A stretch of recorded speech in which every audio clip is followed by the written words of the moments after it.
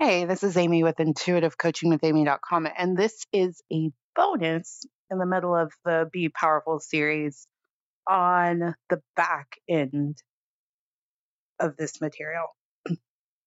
So, why I felt inspired to record this is I stepped away and I was thinking about if I was listening to this and I was feeling disempowered, and I've been feeling disempowered for a long time, I might be hearing the simplicity, and it feels like while I intellectually get it, I might not be able to fully grasp it because Amy's teaching it from a place of being empowered. And so we are actually in this moment, if you're feeling disempowered, and I'm feeling empowered as I record it and give you this material because I'm on the other side of a lot of this, just because I've been on the journey. You might feel like it doesn't make sense always, or it seems so simple, or why can't I get it? And then that can create a whole conversation within you. And where this came from was as I've been studying Amanda Francis's work, oftentimes I was coming to that work feeling really disempowered around money. And she clearly feels very empowered around money. And so while I intellectually understood what she was saying, I didn't feel connected. And it made me sometimes feel like, oh God, I must really be fucking up. And she gets it. And it's just because we weren't a vibrational match. And I don't think enough people in the personal development and spirituality space tell you that we're teaching this to you because we're on the other side of it, most of us, right? I do think some people can teach certain things and not be on the other side because they're just good teachers and they're good vessels of information and they can channel that well.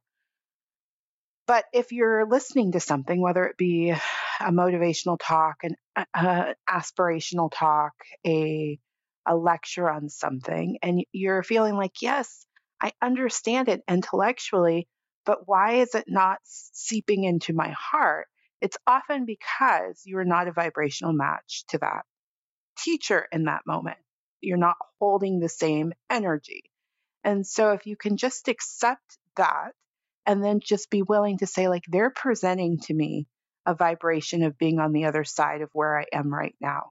And all I have to do is just take little tiny steps towards that vibration.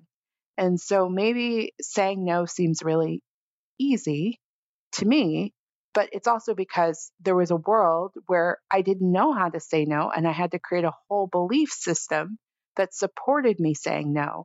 And that required that I looked at the belief that was telling me that saying no was wrong, and it meant that I was lazy or bad, or I wasn't a good person, or I wasn't a good friend, or I should be trying harder, or I should be doing more. And so I need to say yes to everything. Or the belief system that, oh, I don't want, what do people think about me? That whole, oh my God, thinking that that mattered and that would affect my place in the world and what I could have access to if someone didn't like me. And so I needed to say yes so everybody was on my side. Like I had to look at all of those beliefs and those thoughts.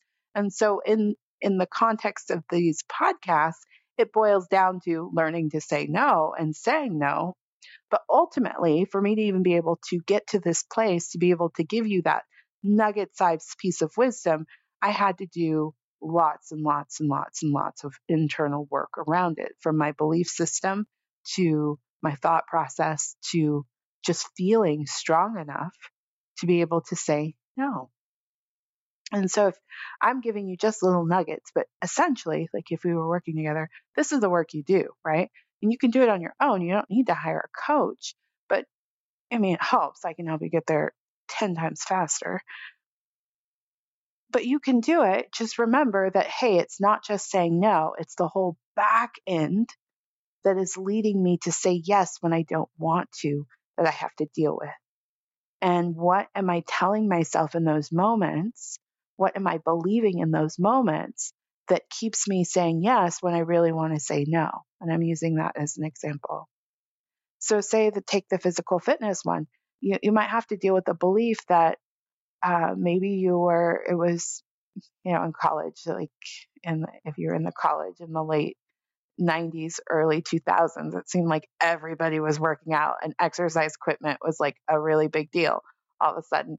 And so, I mean, it was before, but like, that's when the elliptical is a thing. And, really like, wow, the elliptical, like, what is that? And so everybody would work out and you would hear about all these like extreme workout programs. I had a friend that like was doing this like intense kickboxing class where she was like, I burned 700 calories a class. How do you really know? But, anyways, and so then you would think, oh, well, I need to work out harder. Right. And so then maybe you're holding that belief that, oh, I guess I don't work out as hard as everybody else. So then when you hear something like, hey, if you want to feel more empowered, implement a workout routine, that echo, of the past may be playing in your mind very loudly. And so it's difficult for you to hear that, oh, wow, just putting a simple plan in place and being committed to it will help you channel the energy of feeling powerful. So just remember that there is a back end to everything that I'm saying. And believe me, if I could sit on these shows and walk you through the whole back end of everything. These shows would be like 5, 6, 7 hours long. I would do it because I fucking love doing it, but I also know it's not efficient, right? And so, I do love to be of service. I seriously would. I'd tell you every back end limiting belief story you might be holding. And so help you clean it all up to do every one of these so you can feel empowered. But it just, unfortunately doesn't make sense. And so, I pray that you will just take the time to say, if there's something that you're hearing that feels, oh, that feels right, but I don't even know how to do that. And that doesn't even feel good. And why doesn't it feel good? Be willing to sit with yourself and say, what am I believing that's telling me I can't do that? Or what am I believing that's making me, what might be going on in my subconscious mind? Because I have these conversations with people all the time and they'll be like, well, Amy, I know. I'm like, yes, I know. You're intellectually smart. Your conscious mind is wise. But most of your life is being run by the subconscious, and that's what you have to tune into. So as you're looking at these, be willing to say, okay, what might be going on in my subconscious mind that's keeping me from taking this piece of wisdom and using it for my greater good? I hope this is helpful. All right, I'm Amy of Intuitive Coaching with Amy. If you are looking for a coach, I would love to support you. Information on my services can be found at intuitivecoachingwithamy.com.